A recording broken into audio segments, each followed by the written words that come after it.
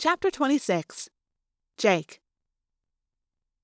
The good news was Marco had gotten out of the neighborhood, so he couldn't destroy any more trash cans. The bad news was he'd gotten onto the highway. Pass on the left! Pass on the left! Not on the right! Hey, I'm cool now! Marco yelled back through the open back window of the truck. This is just like the game now. No problemo. It isn't dark on the video game. Sure, the part with the tunnel. You mean the part where you always crash and burn? We were tearing down the highway at 70 miles an hour, weaving through a stream of bright red taillights. I was halfway into the tiger morph. I was deliberately dragging it out, keeping the Valik interested. It was working. The Valik was interested. I was standing in the rattling, swaying bed of a junky old pickup truck, and just about 5 car lengths back, there was a beast 50 feet wide that was nothing but sheer destruction. Occasionally, the other motorists on the road would offer us advice. I could hear bits and pieces of it as we shot past. Idiots! Why don't you? What kind of moron? Where'd you learn to drive? Jersey? You stupid...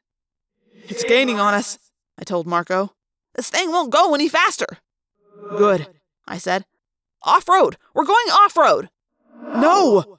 But it was too late. Ka-bump! Bump! Ba-bump! Bump! Bump! Bump! Bump!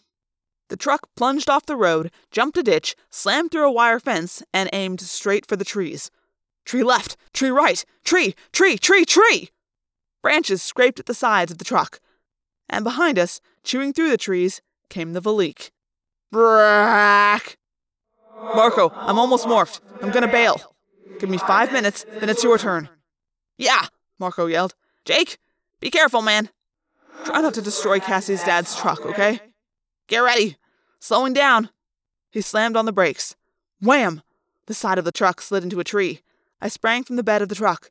Marco floored the truck and sped off through the brush, engine roaring.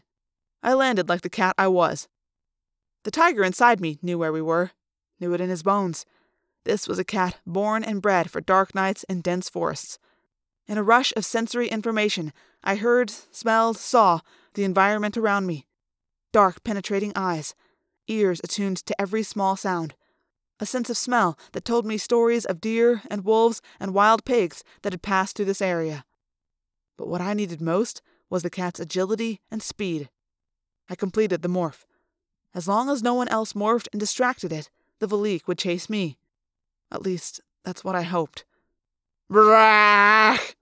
It was on me.